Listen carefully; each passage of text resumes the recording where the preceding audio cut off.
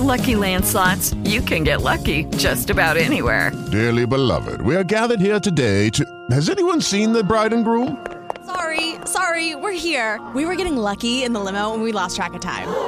No, Lucky Land Casino, with cash prizes that add up quicker than a guest registry. In that case, I pronounce you lucky. Play for free at LuckyLandSlots.com. Daily bonuses are waiting. No purchase necessary. Void where prohibited by law. 18+. Terms and conditions apply. See website for details.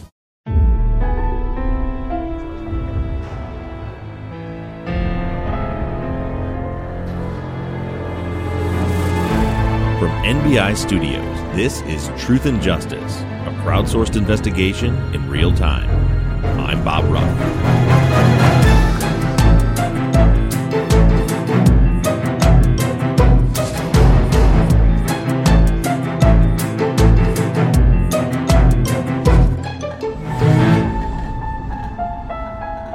Last week, Jim Clemente profiled Catalina's killer as likely a woman, possibly with a male accomplice. Someone who lived close to Catalina, was somewhere close by to hide. He said that this was a personal cause, targeted homicide.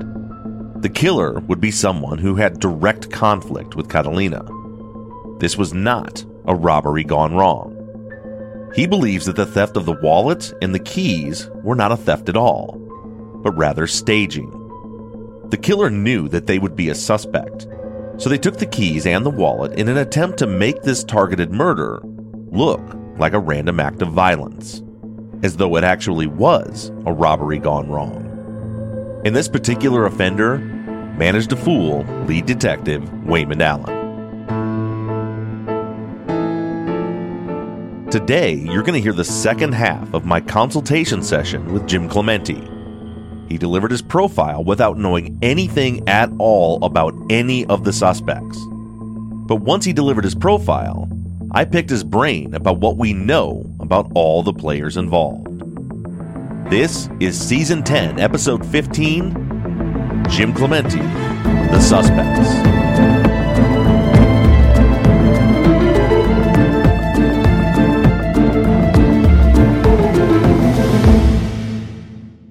Texas Ranger James Holland is a legendary interrogator. They call him the serial killer whisperer. You can't hide those indications, and that's why yesterday I knew that you did it.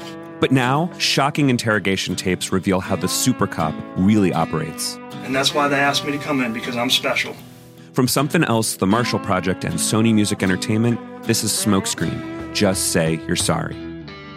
Listen and follow on Apple Podcasts, Spotify, Amazon Music, Stitcher, or wherever you get your podcasts. The Ford Ranger, a vehicle for all terrains and every passion. It's a workmate, a playmate, and to its drivers, a soulmate. So how do you improve the Ford Ranger? You go all in. The all-new Ford Ranger, the UK's best-selling pickup. Now available with rear bumper steps, tailgate workbench, and enlarged load box that can fit a Euro pallet. Go break it in. Search all-new Ford Ranger. Ford Pro. Driving productivity. According to SMMT data, features may be optional extras with additional cost. I'm going to back up just a couple minutes and pick up the discussion just as Jim is delivering the profile. And then he and I move on to talk about our suspects. I think this happened very quickly. I think this happened as a result of some kind of personal conflict between the victim and the offender. And there are very few indicators here of age. I would say that this person could be anywhere between their 20s and, 20s and 30s. I think the gender is unknown, although just my first impression is that a male would not likely pick up a flowered plant potter and use it as a way to incapacitate a 71-year-old woman. A male would likely use his own physical strength and manually control the victim versus a female who might pick up a potted plant and smash it over somebody's head to incapacitate them. Do you think there's any indicators here that there might be more than one offender Well, that's what I was saying earlier. The fact that there are multiple weapons used is an indicator of multiple offenders. I certainly thought when there were two different knives, that was a very high probability. But if it's just one knife and the planter and the vase, it could be one person. But certainly when you have more than one weapon utilized in a murder, there is, a higher probability that you're dealing with multiple offenders. But clearly, when I say multiple offenders here, I'm talking about people who are acting very impulsively, probably very emotionally, and not some organized gang effort or some planned out organized crime. Yeah, that makes perfect sense. I have to say that I think the offender or offenders seized an opportunity very quickly. This was all planned, executed, and escaped from in a matter of a couple of minutes. This was not something that had been planned over time or, was really well thought out at all. Do you see any indicators that this was a robbery gone wrong, or would you consider this a personal cause homicide? No, it's definitely go for personal cause homicide because the indicators of the burglary are very shallow. And the fact that there's all sorts of different trinkets and all that kind of stuff tells me nobody spent time searching this place. The timing of it being at 9 a.m. and the proximity to all the other units, it just tells me that this is not the time you would be doing a, break-in to actually search for, valuables. It just doesn't seem like that to me. There's just no indication that anywhere else in the apartment was searched. Yeah, it doesn't. And I don't know if you noticed, but I didn't notice till just recently, but Catalina, the victim, is actually wearing a gold necklace that's still on her neck. That, they didn't even grab that. I was wondering what that was, but now you've answered that. Yeah, obviously she didn't have a wedding ring, but if the person or persons who did this didn't know her, then how would they know that she didn't have a stash of money under her mattress, a lockbox in her closet or in her dresser, all these kinds of things? You would look for that, and you would spend the time to do it because you've taken such a high risk to commit this crime. You want the reward. And if the reward was actually to get money or valuables, then they would have spent time doing that. But if the reward was just to kill her, that is what they spent their time to do, and then they left. Do you think the fact that the keys that included her car keys could play into a robbery at all, or you think that's just part of the staging of it? Well, if you told me that her car was missing and it was a valuable car, then I'd say that's a possibility. But I didn't hear that in this crime. No, she had a Honda Accord that was parked right outside the apartment that was still there. Right. Well, then there's your answer. Do you have more with your profile, or can I get into asking you some questions about some suspects? That's all I have. So tell me what other circumstances there are here. Okay, your profile is very interesting, like almost chilling, knowing what we know now that you've given it, I'll share some of this with you. So I came to the same conclusion as you, that she's a very low risk victim, like you said, in the safest place she could be in. The only risk factor that I was able to identify was that she had been complaining to the apartment management about her neighbor upstairs, about too much traffic in and out. And she had made multiple complaints. And, I always say, as an arson investigator, I'm always looking for what's the catalyst, what changed. And in this case, the most recent complaint was the day before, and the apartment manager said that she warned the upstairs neighbor that if the traffic didn't stop, it was a female, that she was going to be evicted. And what kind of traffic is this? Well, it's the woman that lived above her was a 24-year-old woman who worked as a dancer at a strip club. And based on what other private investigators working for defense attorneys have come up with, and a previous criminal record, and the fact that there was that morning, there was a guy that was walking and talked to someone and said he was looking for the girl up in apartment 58 to get some sex. I believe that she was very likely a prostitute. And so I think that may have been the reason for some of the traffic that was coming in and out of her apartment. But when you said that, it's somebody that has a beef with her, someone who could hide close by, possibly a female involved in maybe multiple offenders, that was just for me, alarm bells were going off with that. Yeah, well, if she was a sex worker, generally, I know that sex workers can carry knives to protect themselves. And, although a knife is, as we've discussed before in many cases, it's a messy way to kill. It's not, it's wet work, I'm sorry to be so graphic about it, but it is, somebody who is not afraid to get down and dirty. And so I would expect that from this person, whoever she is. And I would expect that, she's not criminally sophisticated in terms of committing murder, but she is sophisticated criminally. In other words, this was not very well planned out.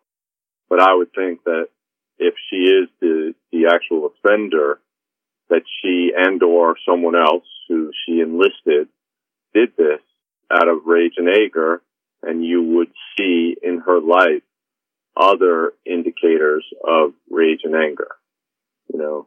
She will have a history of blowing up at people, overreacting to things, and that is sort of her general MO. And so whether her inhibitions were reduced by drug or alcohol use or by stress or lack of sleep, something got her over the hump of saying, I'm going to go kill her.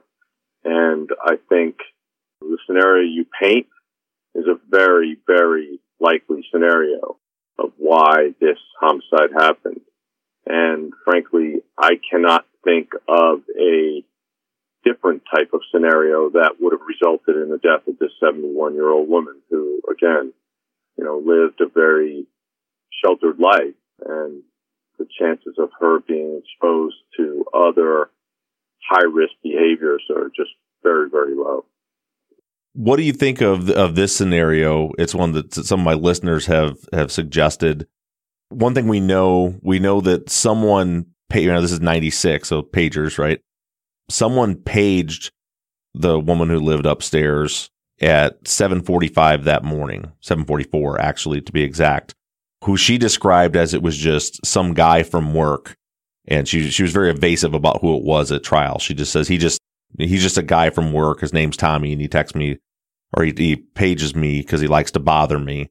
So a couple of suggestions that have been thrown out were, what if there was a John that was coming that morning that maybe she wanted to run off because she was in trouble, or she told him, this lady down here has been complaining, so we need to rough her up or something. Or I always struggle to find the right words, but a pimp or I don't know basically her boss and her sex work who might have been upset about that if she had such a thing, which would involve then, probably kind of what you were describing here, where there's some injuries that look like it could be from a male offender and some that look like maybe from a female offender.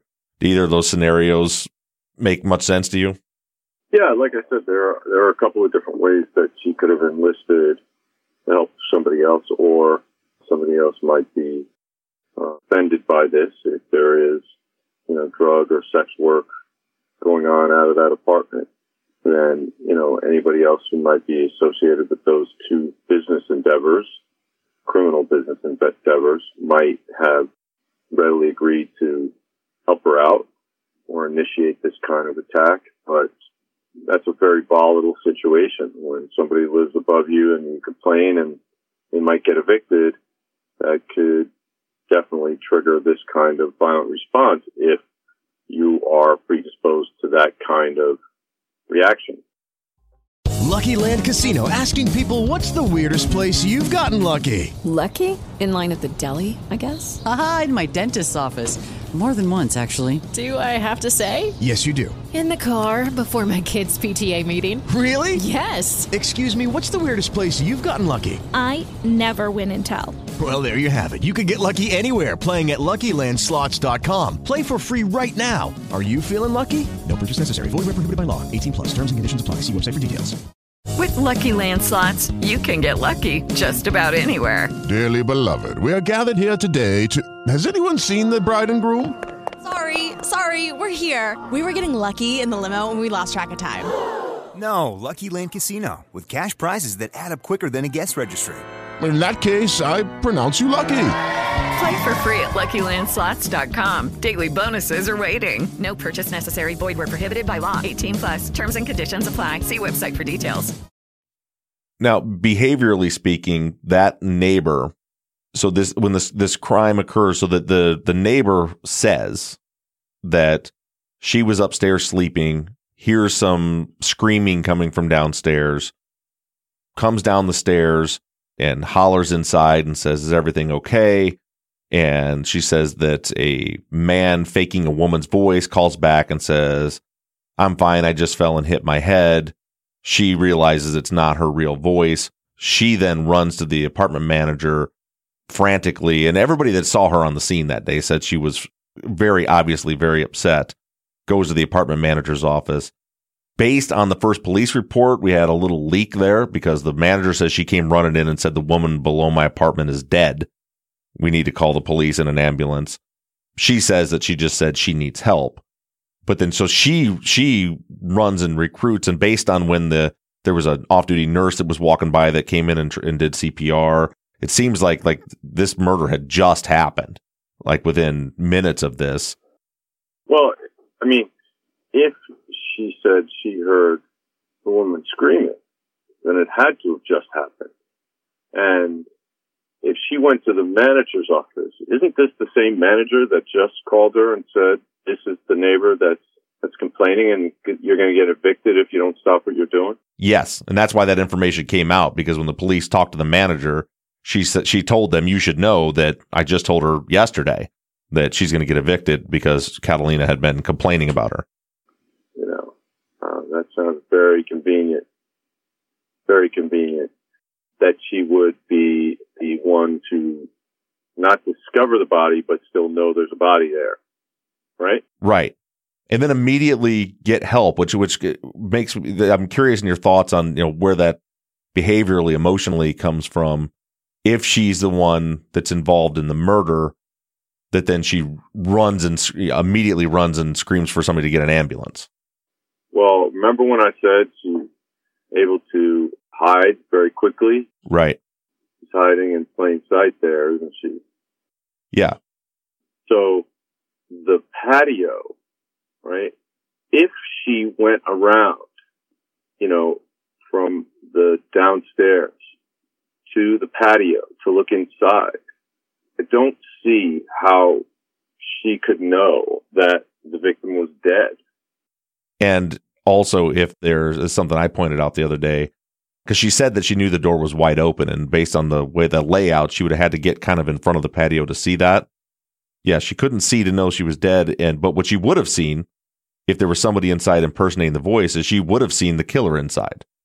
Yeah, she would have, and she would have seen essentially that person exiting. But she would have had to go all the way down to the lower part of the patio outside, behind these bushes, and look through the open door and see the victim laying on the floor there. But that's not what she said, right? Right. Yeah.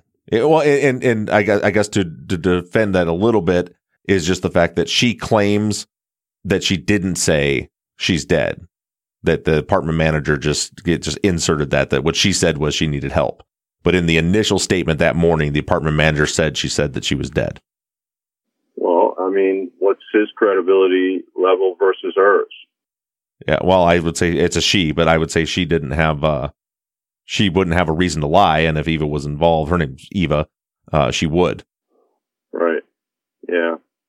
So are you thinking in this scenario we're talking about that Eva would have been involved, her running to get, so I guess I'll just tell you kind of my kind of working theory is that possibly there is like a pimp type figure involved in this who decides to maybe him and Eva together decide they're going to go rough this woman up, but Eva wasn't expecting her to be killed or something, and that her frantically running to get help and then coming back and being as frantic as she was afterwards could have been because she was involved, but she didn't actually want to kill her. And once it was over, she genuinely wanted to get help.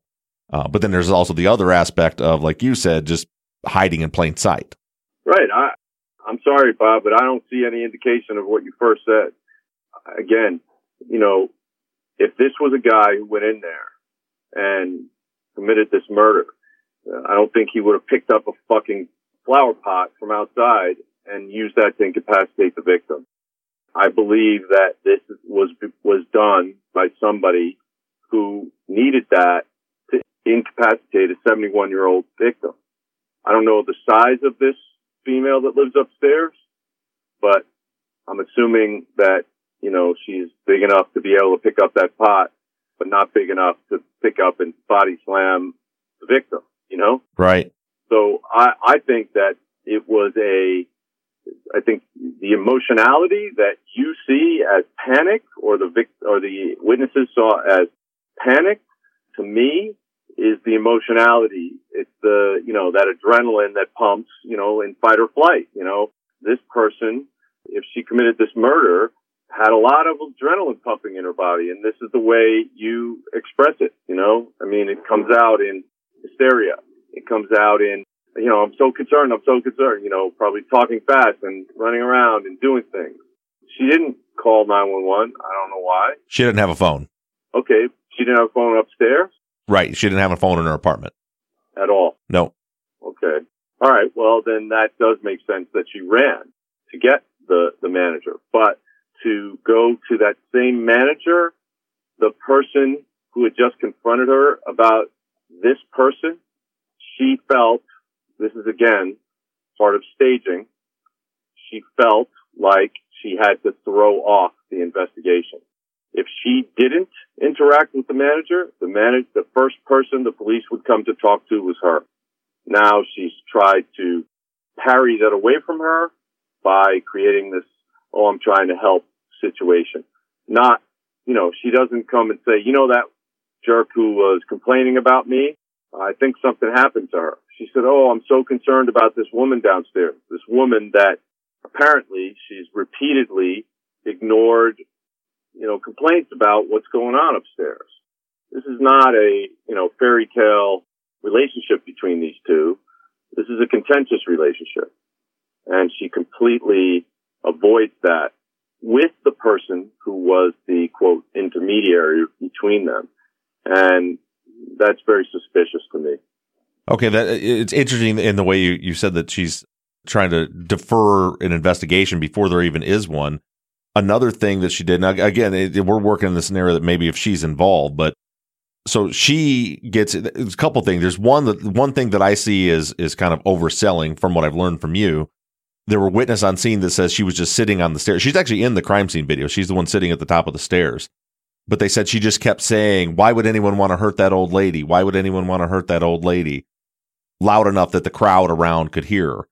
And then as soon as she's talked to by police on the scene who are just talking to her as a witness, within that conversation, immediately she points to a 15-year-old girl who happened to be staying in her apartment that night and says, she told me to lie and say that she was here when I heard the screaming, but she wasn't really here. And pointed the police. At that point, she was just a witness, and she pointed the direction at the other girl. Bizarre. Yeah, well, there's a little more to this too, and I want to get into that girl too, because that girl is the one who was ultimately convicted of the crime. So I want to get into that, but because things get complicated, because what we have here is everybody's lying, which makes things, including the girl that got convicted. So the girl gives her statement, the 15-year-old, her name's Jennifer. She gives her statement to police and tells them a version of the story where she's standing there with Eva and she heard the man's voice call out and Eva ran to the apartment. There are also 2 boys that were staying up in the apartment with them. So there's 4 people in this apartment that night. 2 teenage, an 18-year-old, a 15-year-old boy, 18-year-old boy, 15-year-old boy, and Jennifer's also 15. They also tell police they were there when Eva was screaming in and the man's voice came back. But none of the 4 of them can get that part of the story right. So like the boys that were staying there, they have this beginning, they're interviewed in separate rooms. Both of them describe, Jennifer got a page, she left, she talked to me for a minute, and then we heard the door open and boy 1 got up, the boy 2 says boy 1 got up and stepped over me and went out. And then boy 2 says, I got up and stepped over him and walked out. Everything is like making sense and coming together. And then they get to the part where the screaming's happening and nobody can get it straight. When it happened, how it happened. So it seems to me that screaming, that was kind of one of my first indicators in this case, that this seemed to me that the whole screaming thing was a red herring because I don't think it ever even happened. If it didn't happen, that would mean what Jennifer later told police is that, and what she says now is that right after she got back there, which kind of she came back to the apartment right when all this chaos was happening, when the managers got back, that when she got back, Eva grabbed her. She doesn't say anything about the 2 boys, but they were in the room, and Eva told her to tell police that she was there when the screaming was happening. So if we're in the scenario where Eva is the guilty party here, that would mean she went up and told Jennifer, tell them you were here when I was screaming, and then it talks to the police and immediately tells them she told me to lie and say she was here, but she wasn't. But here's the problem with that, Bob. That means that this woman upstairs who lives there had that information when she ran to the manager and said that my downstairs neighbor is dead.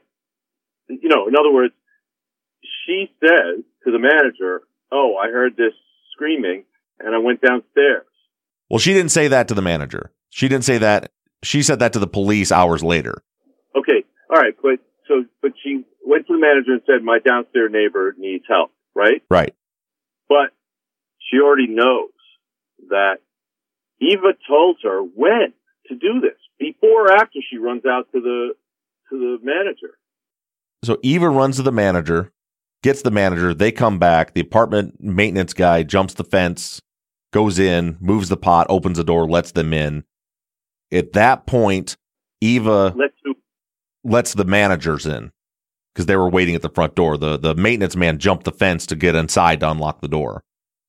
At that point, once that initial chaos settles and paramedics are there and police are arriving on scene, Eva with Jennifer and the 2 boys go back into Eva's apartment.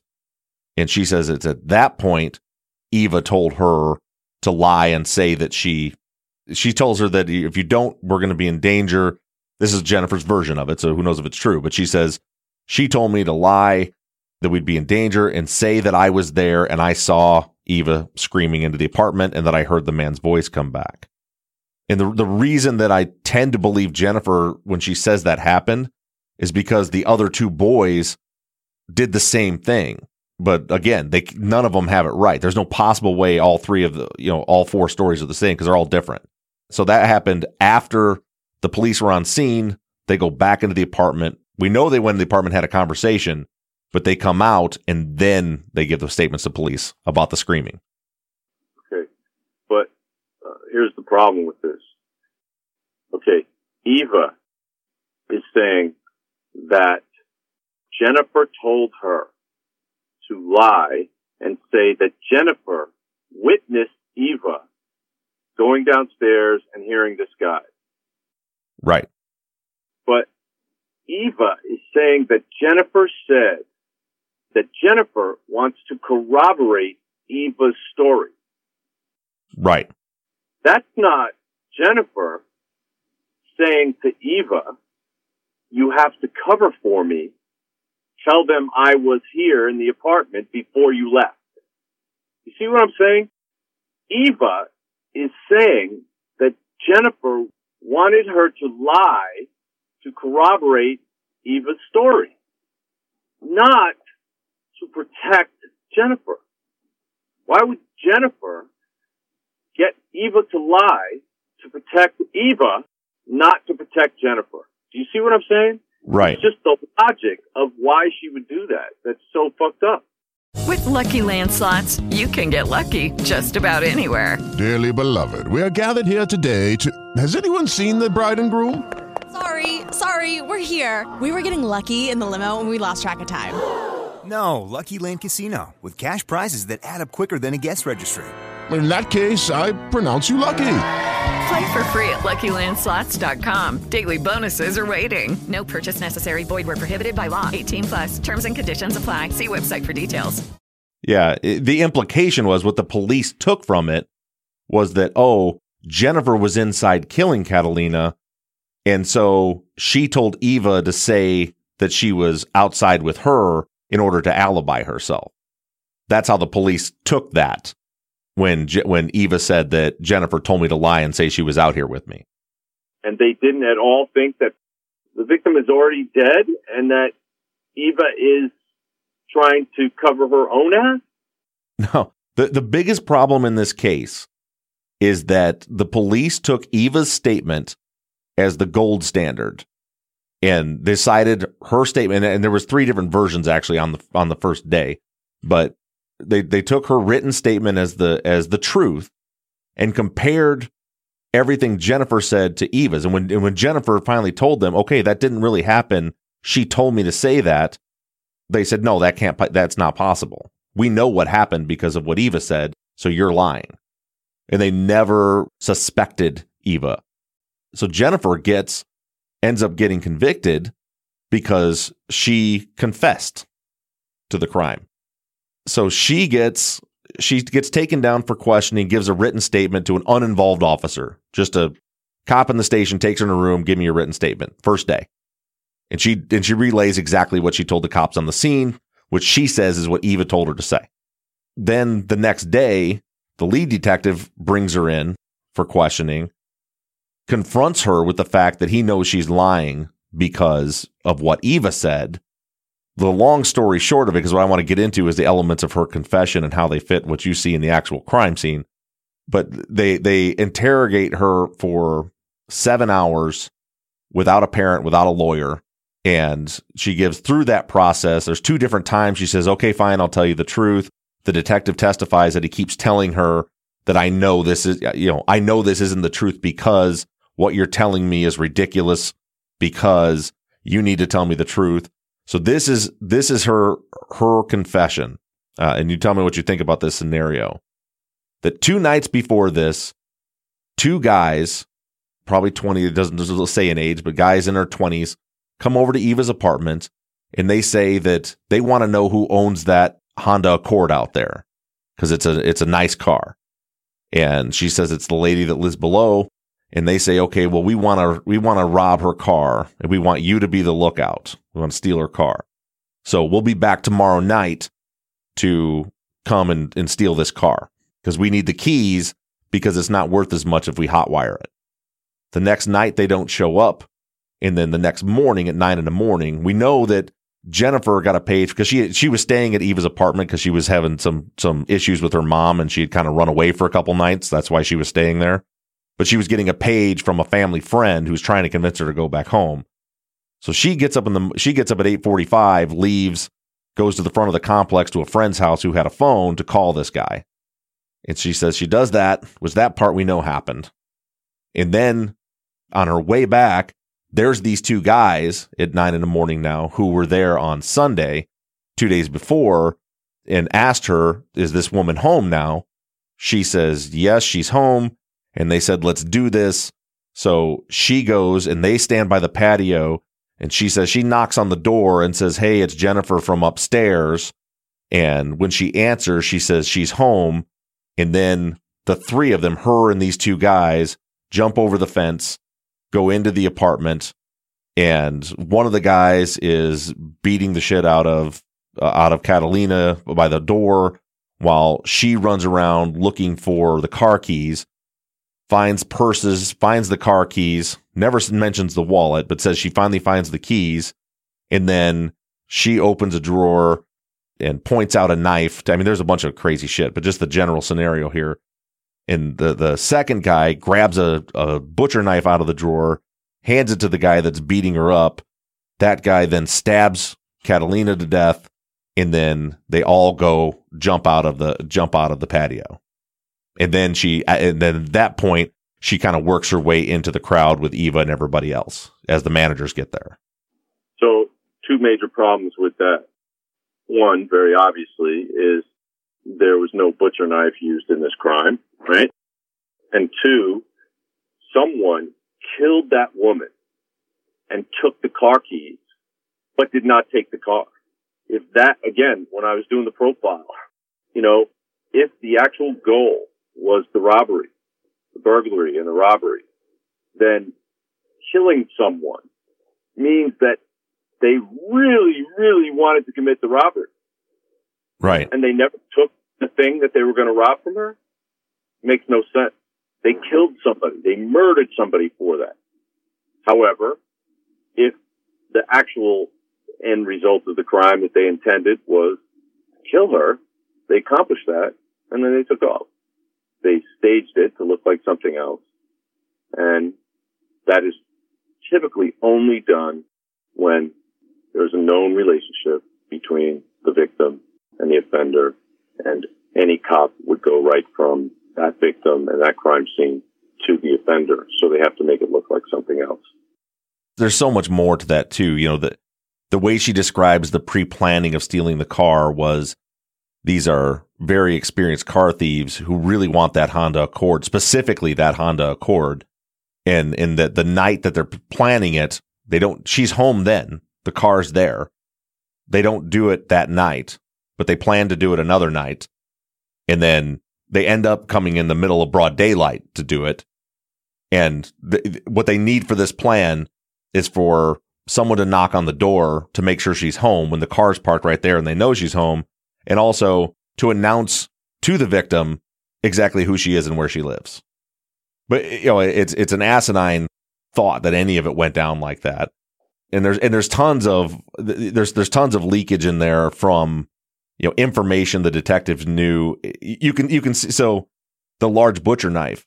My theory is, actually, it's not a theory. He said it on the stand that the lead detective made the same mistake you did at first glance. He only looked at the body and saw those huge gashes on the chest. So that's information he has. And then in her statement, lo and behold, we pulled out it very specifically says it was a large butcher knife to go do the stabbing. That information probably came from the detective. Right. Well, I mean, how suggestible is this 15-year-old Jennifer? It's hard to say. She grew up in East Texas, very rural her whole life. She grew up as a Jehovah's Witness with a single mom, always lived kind of a country life, in the church most of her life, and lived in very rural areas. Experienced a whole bunch of tragedy over the year right before this. One of her older brothers was shot and killed and was murdered like a year and a half before this. And a year after that, her other older brother died of cancer. And that's actually how they ended up being in Houston. Was her mom actually worked for the Texas prison system, and there was a children's hospital in Houston. So she transferred from Tennessee Colony to Houston to be closer to the children's hospital. And then he ended up dying. And then she gets into this. The way she described it to me was, she says, Houston took me fast. there was all these people and all this stuff going on, and she was just trying to be grown, and then her mom was still, even though they weren't in the church anymore, you can't have boyfriends, you have to go to school. Because of all the stuff with her brothers and missing school, she got held back a grade. So she's 15 years old in the 8th grade still, and she hated it and stopped going to school. Prior to this, she was always a very good student and no problems. But in the last couple months, right leading up to this, she was kind of rebelling against her mom's rules. But the shift her mom worked, she wasn't around much anyway. And so she ends up falling in with Eva and these people that are involved in more adult activities. And Eva even says that she told her that she was 18. Like, my impression of her is that she's trying to be grown. Right. But this confession, she's also trying to please these cops. And it's an absolutely absurd scenario. People don't murder someone and then leave the fucking goal right there. I mean, why wouldn't they? They had the car keys. Why wouldn't they just jump in the car and take off? Right. You don't murder someone to get a car. First of all, that's a high-risk set of behaviors. Sophisticated car thieves do not do that. And so she's already set up a dichotomy in her own statement that I think completely undermines that as a confession. So I would definitely look at that. Bob, I have to go. I'm supposed to be at my other place in 6 minutes. So it's about 5 minutes away. So. All right. Thanks, Jim. I really, really appreciate all the work you put in this. I know you're super busy. I hope you enjoy your new home. Thank you. I hope you can come and visit sometime soon. One of these days, the world will be open again.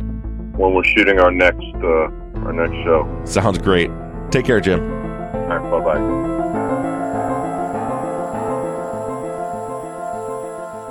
We have a lot to talk about.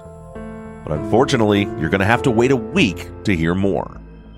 On the day this episode airs, Mike and I will be backpacking in a remote area of Montana, and we'll have no cell service for the next week.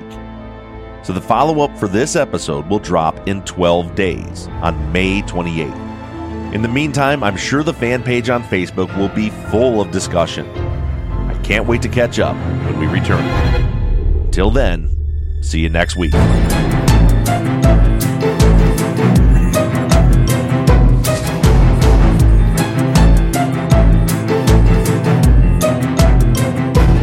Truth and Justice is an NBI Studios production and is distributed by Wondery.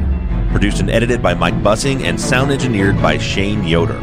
All music for the show is created, composed, and scored by PutThemInASong.com, who also mixed and mastered this episode. All of our font across all of our logos and banners were created by Tate Krupa of Red Swan Graphic Design. You can find more of Tate's work on Etsy. Thank you to Katie Ross of CreatedInTandem.com for designing, creating, managing, and maintaining our website, TruthAndJusticePod.com, where you can view all photos and documents discussed in every episode. And a big thank you to our transcription team, Pamela Westby, Kathy McElhaney, Charlena White, Kaywood Yamnick, Ginger Fiola, Edith Swanneck, Lindsay Pease, Erica Cantor, and Jen Reese Incandela. And as always, thank you to all of you for all of your engagement and support. If you like the show and you'd like to support us, you can do so in a number of ways. To financially support the show, you can go to patreon.com/truthandjustice. On the Patreon page, you can pledge as little as $3 a month, and we also have reward levels. For just $5 a month, you get access to ad-free versions of all of our episodes and behind-the-scenes videos of the creation of our Friday follow-up episodes that always include 10 to 30 minutes of pre-show bonus chat. Other reward levels include t-shirts, hats, and even the opportunity to co-host one of our Friday follow-up episodes. To become a patron, just go to patreon.com/truthandjustice. You can also help us out by going to iTunes and leaving us a 5-star rating and review. And lastly, you can always support us by supporting the companies that sponsor this program. If you have a new case that you'd like us to consider for future seasons, you can submit your cases on our website, truthandjusticepod.com. Just click on the case submission button and fill out the form. And the most important thing that you can do is to engage in our investigations. You can keep in touch with us through our email at theories@truthandjusticepod.com. You can like our Facebook page or join in on the conversation on the Truth and Justice Podcast fans page. For all of you tweeters, you can connect with us on Twitter at TruthJusticePod. And I personally can be found on social media at BobRuffTruth, and Mike can be found at MurbGaming. MURRBGAMING. Don't forget that we always have our 24/7 voicemail line open for questions, comments, or tips on our cases. That phone number is 269-224-2833. However you do it, stay engaged, stay in touch. But as for now, I'm signing off. I'm Bob Ruff, and this has been Truth and Justice.